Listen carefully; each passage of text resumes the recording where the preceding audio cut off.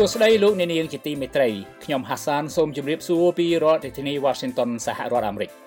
យើងខ្ញុំសូមស្វាគមន៍លោកអ្នកនាងមកកាន់កម្មវិធីផ្សាយនៃសារព័ត៌មាន Cambodia Daily ជាភាសាខ្មែរផ្សាយតាមបណ្ដាញសង្គម Facebook YouTube និងតាមគេហទំព័រសម្រាប់យប់ថ្ងៃសុក្រពីកើតខែបុស្សឆ្នាំថោះបញ្ញស័កពុទ្ធសករាជ2567ត្រូវនឹងថ្ងៃទី12ខែមករាគ្រិស្តសករាជ2024ជាបឋមសូមជូនមេតិការព័ត៌មានប្រចាំថ្ងៃ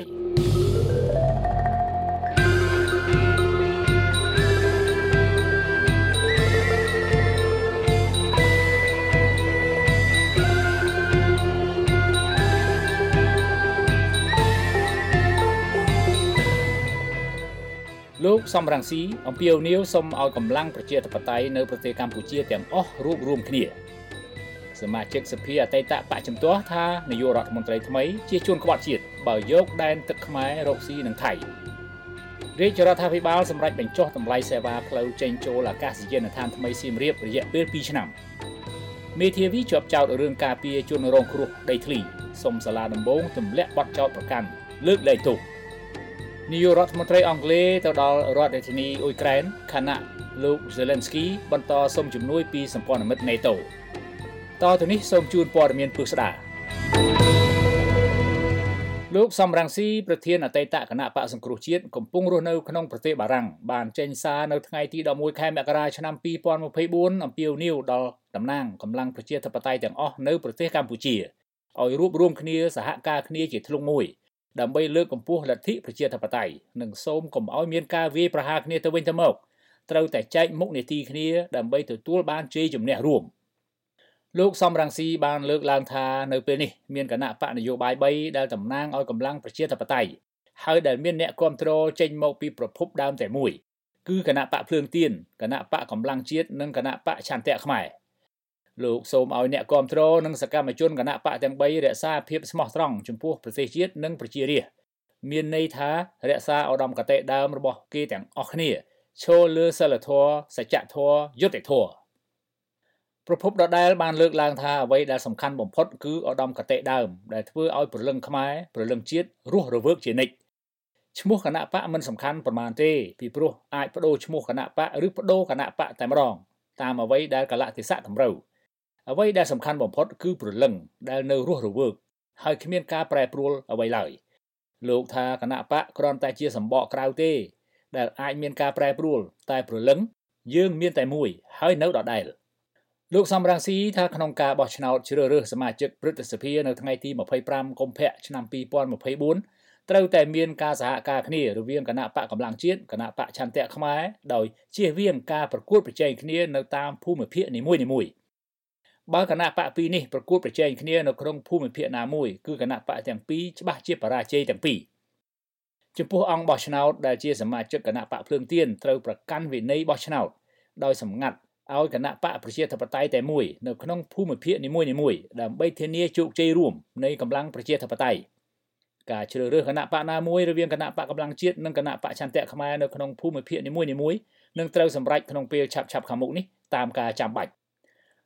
លោកសំរងស៊ីបន្ថែមថាអង្គបោះឆ្នោតមិនចាំបាច់បង្ហាញជំហររបស់ខ្លួនជាសាធារណៈក៏បានដែរមិនចាំបាច់ឲ្យអ្នកក្រៅដឹងអំពីជំហររបស់ខ្លួនក៏បានដែរដើម្បីធានាសន្តិសុខនិងលំនឹងនៃការងារទៅថ្ងៃមុខសម្រាប់អង្គបោះឆ្នោតម្នាក់ៗអ្វីដែលសំខាន់បំផុតគឺអង្គបោះឆ្នោតត្រូវបោះឆ្នោតដោយសម្ងាត់តាមសតិសម្បជញ្ញៈរបស់ខ្លួនម្នាក់ៗ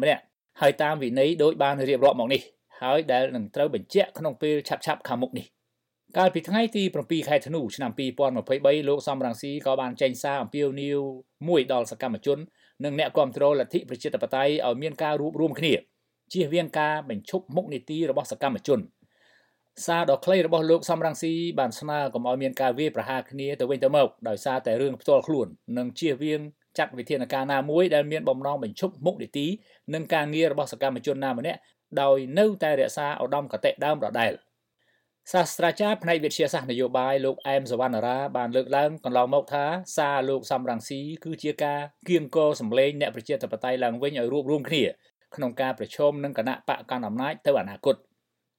គណៈបកភ្លើងទៀនដែលមិនមានសិទ្ធិចូលរួមបោះឆ្នោតព្រឹទ្ធសភាបានជ្រើសរើសឲ្យគណៈបកឆន្ទៈខ្មែរដែលនៅក្នុងសម្ព័ន្ធភាពជាមួយគ្នាចុះបញ្ជីគណៈបកនិងបេក្ខជននៅគណៈ កម្មាធិការជាតិរៀបចំការបោះឆ្នោតឬកោជបកាលពីថ្ងៃទី4ខែធ្នូកន្លងទៅគណៈបកកម្លាំងជាតិដែលមានដឹកនាំបែកចេញពីគណៈបកភ្លើងទៀនក៏បានចុះបញ្ជីគណៈបកនិងបេក្ខជនចូលឈ្មោះនៅកោជបនៅថ្ងៃទី6ខែធ្នូនេះដែរក៏ប៉ុន្តែគណៈបកទាំងពីរកំពុងប្រជុំមុខដាក់គ្នារឿងអង្គបោះឆ្នោតដោយអង្គបោះឆ្នោតសុទ្ធសឹងតែជាសមាជិកក្រុមប្រឹក្សាឃុំសង្កាត់ជាប់ឆ្នោតតាមរយៈគណៈបកភ្លើងទៀនជាង 2000 នាក់កាលពីពេលថ្មីៗកន្លងទៅនេះសមាជិកជាន់ខ្ពស់មួយចំនួននៃគណៈបកភ្លើងទៀនត្រូវបានគណៈបកបញ្ឈប់ពីមុខនីតិដោយសារព្យាយាមតាក់ទាញសមាជិកក្រុមប្រឹក្សាឃុំសង្កាត់គណៈបកភ្លើងទៀនឲ្យទៅចូលរួមជាមួយគណៈបកកម្លាំងជាតិដែលបញ្ហានេះបង្កើតបានជាពាក្យសម្ដីវាយប្រហារគ្នានៅក្នុងចំណោមបកប្រឆាំងទាំងពីរក៏ប៉ុន្តែគណៈបកភ្លើងទៀនថាជាការអនុវត្តតាមលក្ខន្តិកៈនិងបទបញ្ជាផ្ទៃក្នុងរបស់បកតំណាងរាស្ត្រអតីតគណៈបកសង្គ្រោះជាតិលោកសំអានព្រមានថានាយករដ្ឋមន្ត្រីប្រទេសកម្ពុជាលោកហ៊ុនម៉ាណែតនឹងក្លាយជាជនក្បត់ជាតិដោយលោកហ៊ុនសែនឪពុកគាត់ដែរប្រសិនបើគាត់ហ៊ានយកតំបន់សមុទ្រត្រួតស៊ីគ្នារវាងប្រទេសកម្ពុជានិងថៃទំហំជាង 26,000 គីឡូម៉ែត្រការ៉េទៅចូលរួមសហការរកស៊ីប្រេងនិងអូស្មန်ជាមួយថៃក្នុងដំណើរទស្សនកិច្ចរបស់គាត់ទៅកាន់ប្រទេសថៃនាខែក្រោយនេះលោកសំអានប្រាប់សារព័ត៌មាន The Cambodia Daily នៅថ្ងៃនេះថាតំបន់សមុទ្រត្រួតស៊ីគ្នាជាង 26,000 គីឡូម៉ែត្រការ៉េគឺស្ថិតក្នុងតំបន់សមុទ្រ 30,000 គីឡូម៉ែត្រការ៉េដែលថៃបានយកពីប្រទេសកម្ពុជាតាមរយៈកិច្ចព្រមព្រៀងទ្វេភាគីថៃនិងវៀតណាមឆ្នាំ 1997 ដោយផ្អែកលើសន្ធិសញ្ញាតំបន់ទឹកប្រវត្តិសាស្ត្រឆ្នាំ 1982 ខណៈកិច្ចព្រមព្រៀងទ្វេភាគីរវាងថៃនិងវៀតណាមឆ្នាំ 1997 នោះត្រូវបានទុកជាមោឃៈដោយកិច្ចព្រមព្រៀងសន្តិភាពទីក្រុងប៉ារីឆ្នាំ 1991 ទៅហើយនោះលោកសំអានលើកឡើងថាសន្ធិសញ្ញាតំបន់ទឹកប្រវត្តិសាស្ត្រឆ្នាំ 1982 ដែលធ្វើឡើងក្នុងសម័យវៀតណាមត្រួតត្រាប្រទេសកម្ពុជាធ្វើឲ្យប្រទេសកម្ពុជាបាត់បង់ដែនសមុទ្រខ្មែរទៅថៃនិងវៀតណាមយ៉ាងច្រើនក្នុងនោះប្រទេសកម្ពុជាបានបាត់បង់កោះគុតទាំងស្រុងទៅប្រទេសថៃនៅឆ្នាំ 2010 ហើយដោយសារតែការបាត់បង់កោះគុតនេះហើយទើបបណ្ដាលឲ្យព្រំដែនសមុទ្រខ្មែរបាត់បង់ដែរព្រោះការកំណត់ព្រំដែនសមុទ្រគឺត្រូវយកចំណុចខ្ពស់បំផុតនៃកោះគុតធ្វើជាគោលដើម្បីតម្រង់ខ្សែបន្ទាត់ព្រំប្រទល់សមុទ្រក្នុងនោះសន្ធិសញ្ញាបារាំងសៀមឆ្នាំ 1907 ក៏បានចែងអំពីការយកកោះគុតធ្វើជាគោលក្នុងការកំណត់ព្រំដែនសមុទ្រកម្ពុជាថៃដែរតំណាងរាស្ត្រអតីតបកប្រឆាំងរូបនេះអះអាងថានៅអំឡុងឆ្នាំ 1997 លោកហ៊ុនសែនក៏ធ្លាប់តវ៉ាជាមួយថៃនៅទីក្រុងបាងកកជុំវិញការរំលោភដែនសមុទ្រកម្ពុជាដែលមានទំហំ 30,000 គីឡូម៉ែត្រការ៉េនេះដែរប៉ុន្តែត្រូវបរាជ័យដូច្នេះនៅពេលដែលលោកហ៊ុនម៉ាណែតចូលរួមក្នុងគម្រោងរកស៊ីប្រេងនិងអូស្មန်រួមគ្នានៅតំបន់សមុទ្រត្រួតស៊ីគ្នាជាមួយថៃម្ដងនេះមានន័យថាប្រទេសកម្ពុជាមិនត្រឹមតែមិនអាចទាមទារដែនសមុទ្រ 30,000 គីឡូម៉ែត្រក្រឡាដែលបាត់ទៅនោះទេគឺថែមទាំងត្រូវកំណត់ព្រំដែនសមុទ្រលើតំបន់សមុទ្រត្រួតស៊ីគ្នាជាង 26,000 គីឡូម៉ែត្រក្រឡាជាមួយថៃនៅថ្ងៃអនាគតថែមទៀតលោកសំអានព្រមានថាប្រទេសកម្ពុជាត្រូវចរចាកំណត់ព្រំដែនសមុទ្ររបស់ខ្លួនជាមួយនឹងថៃជាមុនសិនមុននឹងចាប់ផ្ដើមគម្រោងរកស៊ីជាមួយគ្នាក្នុងតំបន់សមុទ្រត្រួតស៊ីគ្នានេះពីព្រោះប្រទេសកម្ពុជាបានបាត់បង់ដែនសមុទ្ររបស់ខ្លួនអស់ជាច្រើនអន្លើទៅប្រទេសជិតខាងរួចអស់ទៅហើយដូចជាកោះត្រល់ចង្កោមកោះក្រចកសេះដែលបានបាត់បង់ទៅវៀតណាម 30,000 គីឡូម៉ែត្រការ៉េនិងបាត់បង់ទៅប្រទេសថៃ 30,000 គីឡូម៉ែត្រការ៉េរួមទាំងការដាក់សមុទ្រខ្មែរជាតំបន់ត្រួតស៊ីគ្នាជាមួយវៀតណាម 10,000 គីឡូម៉ែត្រការ៉េនាពេលបច្ចុប្បន្ននេះទៀតនោះកាលពីថ្ងៃទី 10 ខែមករាឆ្នាំ 2024 កាសែតថៃ Bangkok Post បានចុះផ្សាយថាជំនួបរវាងនាយករដ្ឋមន្ត្រីប្រទេសកម្ពុជាលោកហ៊ុនម៉ាណែតនិងនាយករដ្ឋមន្ត្រីប្រទេសថៃលោកសេដ្ឋាថាវីសិនគ្រោងនឹងធ្វើឡើងនៅថ្ងៃទី 9 ខែកុម្ភៈឆ្នាំ 2024 នេះដែលនឹងលើកយកប្រធានបទសំខាន់មួយមកពិភាក្សាជាថ្មីក្នុងការរកដំណោះស្រាយបញ្ហាតំបន់ប្រេងត្រួតស៊ីគ្នាក្នុងដែនសមុទ្ររវាងប្រទេសទាំងពីរក្រោយជាប់គាំងតាំងពីឆ្នាំ 2001 មកប្រពន្ធដដែលអះអាងថារដ្ឋមន្ត្រីការបរទេសថៃលោកប៉ានព្រីប៉ាហិតថានុក៏បានបញ្ជាក់ដែរថាថៃកំពុងទន្ទឹងរង់ចាំមើលលទ្ធផលច្បាស់លាស់នៃជំនួបរវាងនាយករដ្ឋមន្ត្រីប្រទេសកម្ពុជានិងនាយករដ្ឋមន្ត្រីប្រទេសថៃខាងមុខនិងថាបន្តមកទៀតក្រសួងនិងស្ថាប័នពាក់ព័ន្ធនឹងមានចំណាត់ការទៅតាមនីតិវិធីតែម្ដងសិទ្ធិអភិវឌ្ឍលើតំបន់ត្រួតស៊ីគ្នាក្នុងឈូងសមុទ្រថៃគឺជាចំណុចនៃចំនួនទាមទាររវាងប្រទេសកម្ពុជានិងប្រទេសថៃតាំងពីដើមទសវត្សរ៍ 1970 មកម្ល៉េះប៉ុន្តែនៅអំឡុងខែមិថុនាឆ្នាំ 2001 ប្រទេសកម្ពុជានិងប្រទេសថៃបានចុះហត្ថលេខាលើអនុសារណៈយោគយល់កិច្ចចរចាអភិវឌ្ឍប្រេងនិងអូស្មန်នៅតំបន់នោះប៉ុន្តែអ្វីៗត្រូវបានផ្អាកទៅវិញនៅពេលថៃបដូរនាយករដ្ឋមន្ត្រីកាលពីឆ្នាំ 2009 ទោះជាយ៉ាងណាក៏ដោយកិច្ចពិភាក្សាស្ដីអំពីការអភិវឌ្ឍប្រេងនៅលើតំបន់ត្រួតស៊ីគ្នាក្នុងឈូងសមុទ្រថៃនេះក៏ធ្លាប់ត្រូវបានប្រទេសទាំងពីរគូសវាសឡើងវិញដែរតែត្រូវអាក់ខានដោយសារវិបត្តិ COVID-19 កាលពីចុងឆ្នាំ2019យ៉ាងណាមិញក្នុងដំណាក់កាលគ្រប់គ្រងនៃរដ្ឋាភិបាលលោកសេដ្ឋាថាវិសិនសម្រាប់អាណត្តិថ្មីនេះភាគីថៃបានកែប្រែយុទ្ធសាស្ត្រចរចាតាមរយៈនៃការបដូរជំហរបោះបង្គោលព្រំដែនសមុទ្រជាមួយប្រទេសកម្ពុជាវិញទាក់ទិននឹងបញ្ហានេះអ្នកវិភាគនយោបាយនិងប្រធានវេទិកាពលរដ្ឋលោកកឹមសុខបានប្រាប់សារព័ត៌មានទៅ Cambodia Daily កាលពីពេលថ្មីៗនេះថាលោកមានការព្រួយបារម្ភយ៉ាងខ្លាំងជុំវិញដំណើរទស្សនកិច្ចរបស់នាយករដ្ឋមន្ត្រីប្រទេសកម្ពុជាលោកហ៊ុនម៉ាណែតទៅកាន់ប្រទេសថៃនាខែកុម្ភៈខាងមុខនេះព្រោះថាលោកហ៊ុនម៉ាណែតអាចនឹងធ្វើសម្បទានតាមការស្នើពីថៃនៅដែនសមុទ្រត្រួតស៊ីគ្នារវាងប្រទេសកម្ពុជានិងថៃជាថ្នូរនឹងការស្នើសុំឲ្យនាយករដ្ឋមន្ត្រីថៃពិនិត្យសកម្មភាពបកកៅក្លៃក្រោមលេសកម្ចាត់សកម្មជនប្រជាធិបតេយ្យខ្មែរដែលកំពុងជ្រកកោនក្នុងទឹកដីថៃសប្តាហ៍ថ្ងៃនេះដែលជាហេតុធ្វើឲ្យប្រទេសកម្ពុជាបាត់បង់ប្រយោជន៍គ្រប់យ៉ាងជាច្រើននាពេលអនាគតលោកអ្នកនាងជាទីមេត្រីលោកអ្នកនាងអាចស្វែងរកព័ត៌មានរបស់ The Cambodia Daily ជាភាសាខ្មែរដែលបានផ្សាយនៅលើ Facebook រួចមកហើយបានដោយចូលទៅកាន់គេហទំព័ររបស់យើងតាមអាសយដ្ឋាន www.cambodiadaily.com នៅក្នុងគេហទំព័រនេះលោកអ្នកនាងអាចស្វែងរកព័ត៌មានរបស់ The Cambodia Daily ទាំងភាសាខ្មែរនិងភាសាអង់គ្លេសលោកអ្នកនាងក៏អាចស្វែងរក YouTube របស់យើងតាមអាសយដ្ឋាន www.youtube.com/thecambodiadailytm ប្រសិនបើលោកអ្នកនាងយល់ថាសារព័ត៌មានមួយនេះមានប្រយោជន៍ដល់សង្គមសូមលោកអ្នកនាងជួយទ្រទ្រង់ដល់កម្មវិធីផ្សាយរបស់យើងដោយចូលទៅកាន់អាសយដ្ឋាន www.cambodiadaily.com/donate បាទសូមអរគុណរាជរដ្ឋាភិបាលសម្រេចបញ្ចុះតម្លៃសេវាប្រើប្រាស់ផ្លូវចេញចូលអាកាសយានដ្ឋានអន្តរជាតិសៀមរាបអង្គររយៈពេល2ឆ្នាំប៉ុន្តែចំណតយានយន្តនៅតែរក្សាតម្លៃដដែលដោយគិតលុយចាប់តាំងពីការចតក្នុងរយៈពេលចាប់ពី15នាទីឡើងទៅជំនួសវិញនេះបើតាមសេចក្តីប្រកាសព័ត៌មានកាលពីថ្ងៃទី11ខែមករាឆ្នាំ2024ក្រុមហ៊ុនដែលគ្រប់គ្រងអាកាសយានដ្ឋានអន្តរជាតិសៀមរាបអង្គរបានយល់ព្រមបញ្ចុះតម្លៃបន្ថែមក្នុងរយៈពេល2ឆ្នាំគឺឆ្នាំ2024និងឆ្នាំ2025សេចក្តីប្រកាសព័ត៌មានបន្ថែមថាប្រភេទរថយន្តដែលត្រូវបង់ថ្លៃផ្លូវ$3ឬ 12,000 រៀលនិងតម្លៃចំណត$1ឬ 4,000 រៀលត្រូវបានបញ្ចុះមកត្រឹម$2ឬ 8,000 រៀលខណៈតម្លៃចំណតរក្សានៅដដែលប៉ុន្តែត្រូវគិតលុយចាប់ពីការចតក្នុងរយៈពេលចាប់ពី15នាទីឡើងទៅជំនួសវិញប្រភពដដែលអះអាងថាចំណែកឯប្រភេទរថយន្តដែលត្រូវបង់ថ្លៃផ្លូវ$6ឬ 16,000 រៀលនឹងត្រូវបង់ថ្លៃចំណត$1.25 សេនឬ 5,000 រៀលត្រូវបង់ត្រឹមតែ$4វិញខណៈតម្លៃចំណតរក្សានៅដដែលប៉ុន្តែត្រូវគិតលុយចាប់ពីការចតក្នុងរយៈពេលចាប់ពី30នាទីឡើងទៅលើសពីនេះទៀតប្រភេទរថយន្តដែលត្រូវបង់ថ្លៃផ្លូវ$9ឬ 36,000 រៀលនឹងត្រូវបង់ថ្លៃចំណត$2ឬ 8,000 រៀលត្រូវបញ្ចុះមកត្រឹម$6ឬ 16,000 រៀល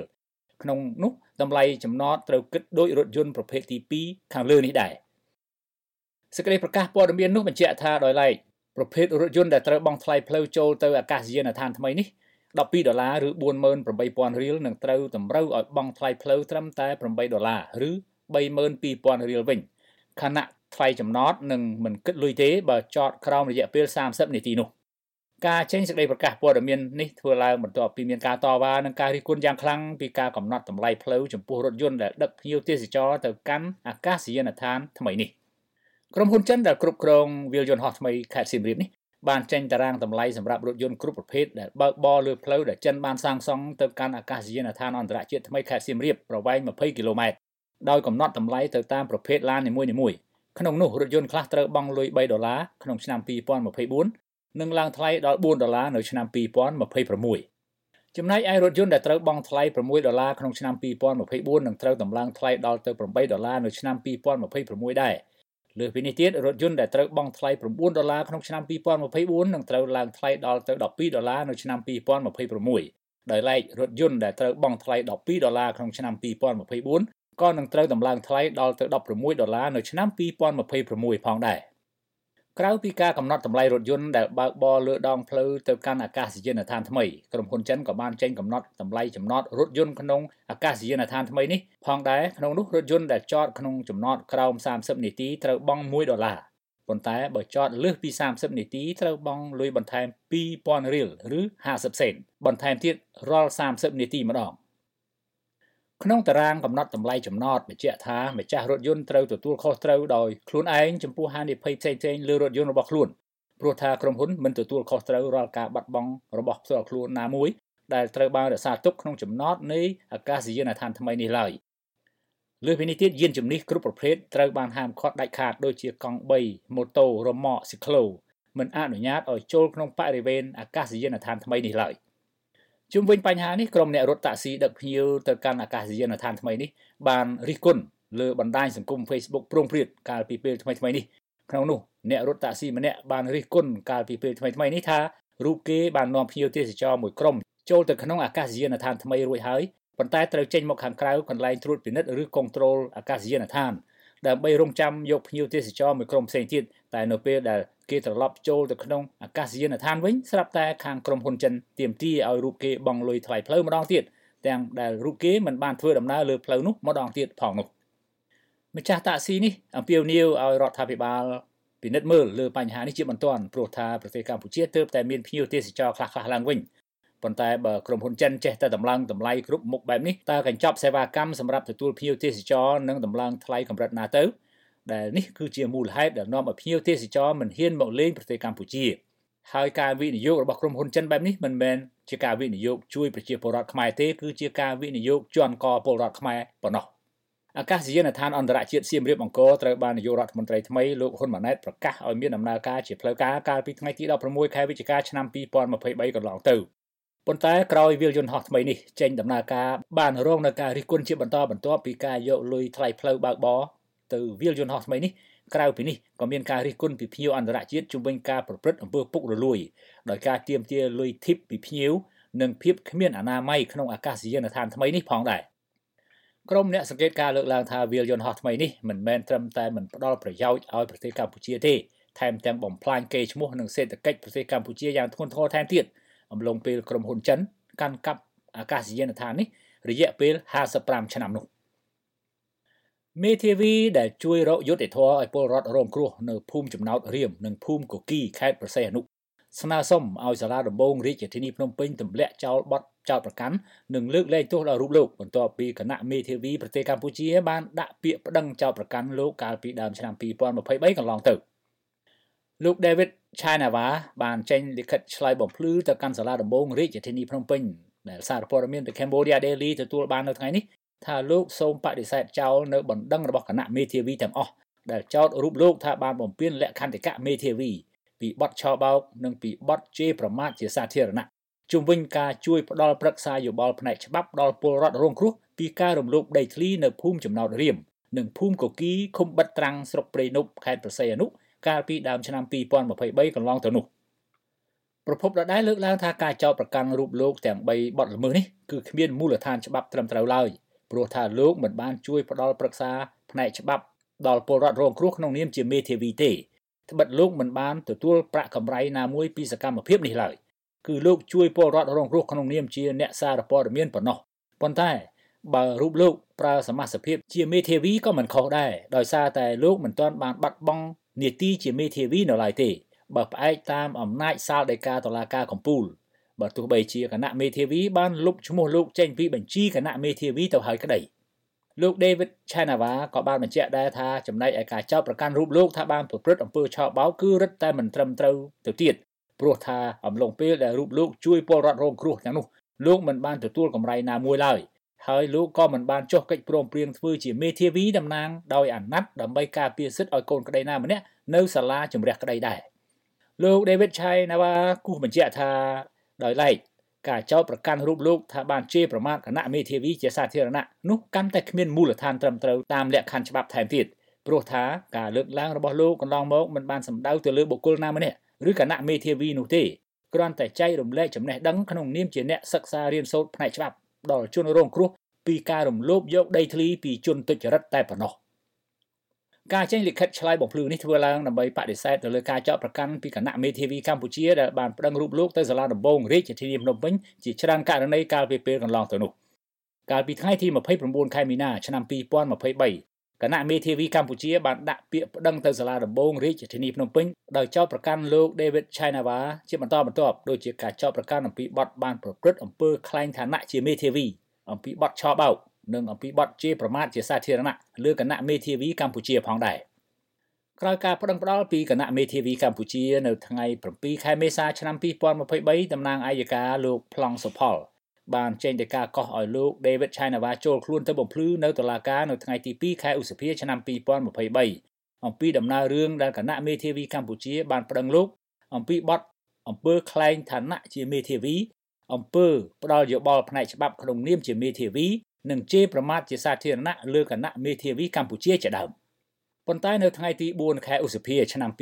2023សាលាដំបងខេត្តប្រសេអនុបានចេញដីកាឲ្យនាំខ្លួនលោក David Chainava អំពីបទចោទប្រកាន់ញុះញង់ឲ្យប្រព្រឹត្តបទអូក្រិដ្ឋជាអាតនិងបទបរិហាកេរ្តិ៍ជាសាធារណៈដែលបានប្រព្រឹត្តនៅភូមិចំណោតរៀមនិងភូមិកគីឃុំបាត់ត្រាំងស្រុកព្រៃនប់ខេត្តប្រសេអនុតែម្ដងទំនាស់ដីធ្លីនៃប្រជាពលរដ្ឋស្ថិតនៅក្នុងភូមិចំណោតរៀមនិងភូមិកគីឃុំបាត់ត្រាំងស្រុកព្រៃនប់ខេត្តប្រសេអនុដែលរងនៅការរំលោភបំពានពីសំណាក់អ្នកមានអំណាចនិងចូលរួមខុបខិតជាមួយគ្នាជាមួយអាជ្ញាធរបានកើតឡើងតាំងពីអំឡុងឆ្នាំ2020មក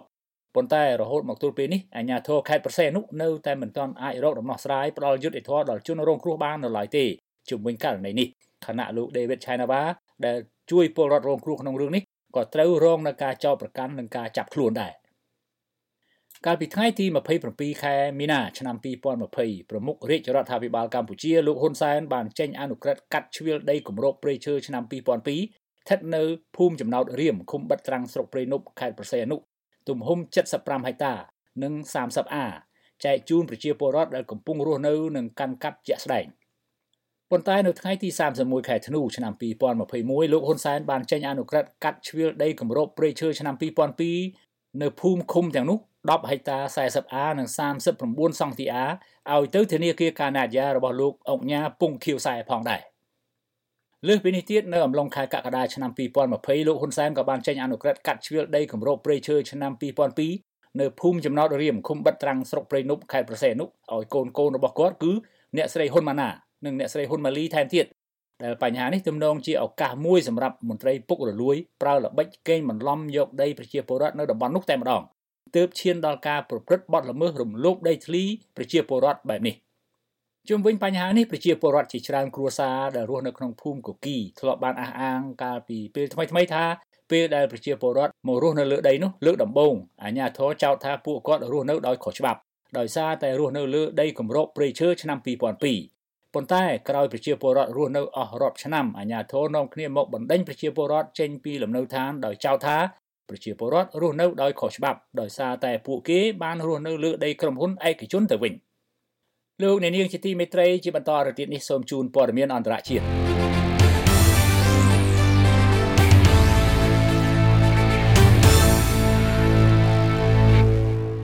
នាយករដ្ឋមន្ត្រីអង់គ្លេសលោក Rishi Sunak បានធ្វើដំណើរទៅកាន់ទីក្រុង Kiev នៅថ្ងៃសុក្រនេះក្នុងគោលបំណងបង្ហាញអំពីសាមគ្គីភាពកាន់តែរឹងមាំជាមួយរាជាណាចក្រអង់គ្លេសតែក៏មានសេចក្តីរាយការណ៍ថាវត្តមានមេដឹកនាំប្រទេសសមាជិក NATO រូបនេះចំពេលលោក Zelensky ថ្លែងអំពីផលវិបាកដែលអ៊ុយក្រែនធ្វើសង្គ្រាមប្រយុទ្ធនឹងរុស្ស៊ីកំពុងខ្វះគ្រាប់កាំភ្លើងនិងអាវុធផ្សេងៗយោងតាមទីភ្នាក់ងារព័ត៌មាន Reuters រដ្ឋាភិបាលអង់គ្លេសបាននិយាយក្នុងសេចក្តីថ្លែងការណ៍ថាក្រសួងការពារជាតិអង់គ្លេសនឹងធ្វើការជាមួយបណ្ដាដៃគូសម្ព័ន្ធមិត្តដើម្បីបង្កើនឲ្យខ្លាំងថែមទៀតនៅចំនួន drone យោធាដែលផ្ដល់ឲ្យអ៊ុយក្រែនសម្ដៅជួយពង្រឹងសមត្ថភាពការពារជាតិដល់ប្រទេសអ៊ុយក្រែននាយករដ្ឋមន្ត្រីអង់គ្លេសបានលើកឡើងថាប្រជាជនអ៊ុយក្រែនបានតស៊ូនិងកំពុងប្រយុទ្ធតស៊ូដើម្បីបបផហេតុសេរីភាពនិងប្រជាធិបតេយ្យអស់រយៈពេលជិត2ឆ្នាំមកហើយលោក Rishi Sunak ថាលោកទៅអ៊ុយក្រែននាពេលនេះដើម្បីបង្ហាញថាចក្រភពអង់គ្លេសនឹងមិនរាថយដាច់ខាតគឺបន្តឈរជាមួយប្រជាជនអ៊ុយក្រែនទាំងអំឡុងពេលវេលាសង្គ្រាមវាយសន្ធាប់ពីសំណាក់កងទ័ពរុស្ស៊ីនិងបន្តជួយច្រើនឆ្នាំទៅមុខទៀតនេះជាលើកទី2ហើយដែលលោក Rishi Sunak ទៅប្រទេសអ៊ុយក្រែនចាប់តាំងពីឡើងកាន់តំណែងជានាយករដ្ឋមន្ត្រីអង់គ្លេសកាលពីជាង1ឆ្នាំមកនេះអង់គ្លេសជាសមាជិកនៃអង្គការយោធា NATO ដែលកំពុងដើរតួជាអ្នកគាំទ្រយ៉ាងរឹងមាំមួយចំពោះប្រទេសអ៊ុយក្រែនគិតចាប់តាំងពីរុស្ស៊ីលើកទ័ពចូលឈ្លានពានប្រទេសអ៊ុយក្រែននាខែកុម្ភៈឆ្នាំ2022មកកន្លងទៅលោក Sunak បានអះអាងថាចក្រភពអង់គ្លេសនឹងបង្កើនការគាំទ្ររបស់ខ្លួនបន្ថែមទៀតនៅឆ្នាំសារពើពន្ធ2024នេះ ឲ្យដល់$3,190 លានស្របពេលនេះដែរអង្គការយោធា NATO បាននិយាយថាបណ្ដាប្រទេសជាសមាជិករបស់ខ្លួនបានបញ្ជាក់ប្រាប់អ៊ុយក្រែនថាពួកគេនឹងបន្តផ្ដល់ជំនួយយោធាសេដ្ឋកិច្ចនិងមនុស្សធម៌សម្រាប់ទីក្រុងខៀវនៅចំពោះមុខការប្រយុទ្ធតស៊ូប្រឆាំងនឹងកងទ័ពរុស្ស៊ីនៅក្នុងសេចក្តីថ្លែងការណ៍មួយពីអគ្គលេខាធិការអង្គការ NATO លោក Jens Stoltenberg បានឲ្យដឹងថាបណ្ដារដ្ឋជាសមាជិកបានបញ្ជាក់អំពីផែនការដើម្បីផ្ដល់ជំនួយរាប់ពាន់លានដុល្លារសហរដ្ឋអាមេរិកសម្រាប់អ៊ុយក្រែនក្នុងឆ្នាំ2024នេះលោក Stoltenberg បន្ថែមថាខណៈនេះក្រុងមូស្គូកំពុងបង្កើនការវាយប្រហារលើបណ្ដាទីក្រុងនៃប្រទេសអ៊ុយក្រែននិងសហគមន៍ជនស៊ីវិលដែលជាការបង្ខំឲ្យសម្ព័ន្ធមិត្ត NATO បន្តជួយពង្រឹងប្រព័ន្ធការពារដែនអាកាសសម្រាប់អ៊ុយក្រែនចាប់តាំងពីរដូវត្រជាក់ចូលមកដល់រុស្ស៊ីបានបង្កើនការវាយប្រហារយ៉ាងខ្លាំងទៅលើអ៊ុយក្រែនជាពិសេសគឺនៅទីក្រុងខៀវនិងទីក្រុងខាគីវដែលកំពុងប្រឈមមុខនឹងការវាយប្រហារតាមផ្លូវអាកាសទោះជាអ៊ុយក្រែនរងការវាយប្រហារយ៉ាងខ្លាំងពីរុស្ស៊ីក៏ដោយសម្រាប់ប្រធានាធិបតីអ៊ុយក្រែនលោក Volodymyr Zelensky បាននិយាយថាបទឈប់បាញ់គ្នាមួយនៅក្នុងសង្គ្រាមរុស្ស៊ីប្រឆាំងអ៊ុយក្រែននឹងមិនអាចនាំទៅរកកិច្ចសន្ទនានយោបាយនោះទេហើយមានតែផ្ដល់ផលចំណេញឲ្យរុស្ស៊ីប៉ុណ្ណោះលោក Zelensky ធ្វើការកត់សម្គាល់បែបនេះក្នុងសន្និសីទសារព័ត៌មានមួយនៅរដ្ឋធានី Tallinn ប្រទេសអេស្តូនីកាលពីថ្ងៃប្រហ័សទី11ខែមករាអំឡុងពេលបំពេញទស្សនកិច្ចមួយជុំតំបន់បាល់ទិកមេដឹកនាំអ៊ុយក្រែនរូបនេះបញ្យល់ថារាល់បទឈប់បាញ់គ្នាឬការផ្អាកការប្រយុទ្ធណាមួយគឺជាការទុកពេលឲ្យកងទ័ពរុស្ស៊ីប្រមូលកម្លាំងឡើងវិញនិងបង្កើនការផលិតអាវុធនៅក្នុងដំណើរទស្សនកិច្ចទៅកាន់ប្រទេសលីទូអានី ឡាតវីនិងអេស្តូនីដែលសុទ្ធសឹងតែជាប្រទេសនៃសមាជិក NATO ដែលបានបង្ហាញការគាំទ្រយ៉ាងរឹងមាំដល់អ៊ុយក្រែនមេដឹកនាំប្រទេសទាំង3នេះបន្តសន្យាផ្ដល់ជំនួយយោធាទៅអ៊ុយក្រែនរហូតអ៊ុយក្រែនការពារខ្លួនឯងបានពីការឈ្លានពានរបស់រុស្ស៊ីប្រធានាធិបតីលីទូអានីលោក Edgar Rinkevich បានប្រកាសអំពីកញ្ចប់ជំនួយថ្មីសម្រាប់អ៊ុយក្រែនក្នុងនោះមានប្រព័ន្ធកំភ្លើងធំ Howitzer គ្រាប់កំភ្លើងធំ 155 មីលីម៉ែត្រ drone យោធាអូថូមភាគចក្រនិងអាវុធផ្សេងទៀតលោក Zelensky ទៅដល់ប្រទេស3នេះនៅថ្ងៃទី11ខែមករាហើយនៅថ្ងៃនេះលោកត្រូវត្រឡប់មកក្រុងខៀវវិញដើម្បីទទួលស្វាគមន៍លោក Rishi Sunak នាយករដ្ឋមន្ត្រីអង់គ្លេសលោកអ្នកនាងជាទីមេត្រីលោកអ្នកនាងក៏អាចស្វែងរកទំព័រ Facebook របស់យើងតាមអាស័យដ្ឋាន www.facebook.com/withoutfearorfavorkh សូមជម្រាបថានេះជាការបើកទំព័រជីវិតទី2នៃសារព័ត៌មាន The Cambodia Daily លើប្រព័ន្ធអ៊ីនធឺណិតដែលយើងនឹងនាំមកជូនលោកអ្នកនាងនៅព័ត៌មានទាន់ហេតុការណ៍សេចក្តីរាយការណ៍លម្អិតបទវិភាគនិងវេទិកាសួរដេញដោលនានាពាក់ព័ន្ធនឹងស្ថានភាពនយោបាយយោធាសេដ្ឋកិច្ចសិល្បៈវប្បធម៌ការអប់រំកីឡានិងកម្មវិធីជាច្រើនទៀតសារព័ត៌មាន The Cambodia Daily ជាសារព័ត៌មានឯករាជ្យដែលបម្រើនិងដើរតាមបន្ទាត់មាគ៌ាវិជ្ជាជីវៈសារព័ត៌មាននិយាយការពិតឥតភ័យខ្លាចរអាក់រអន់គ្រោះ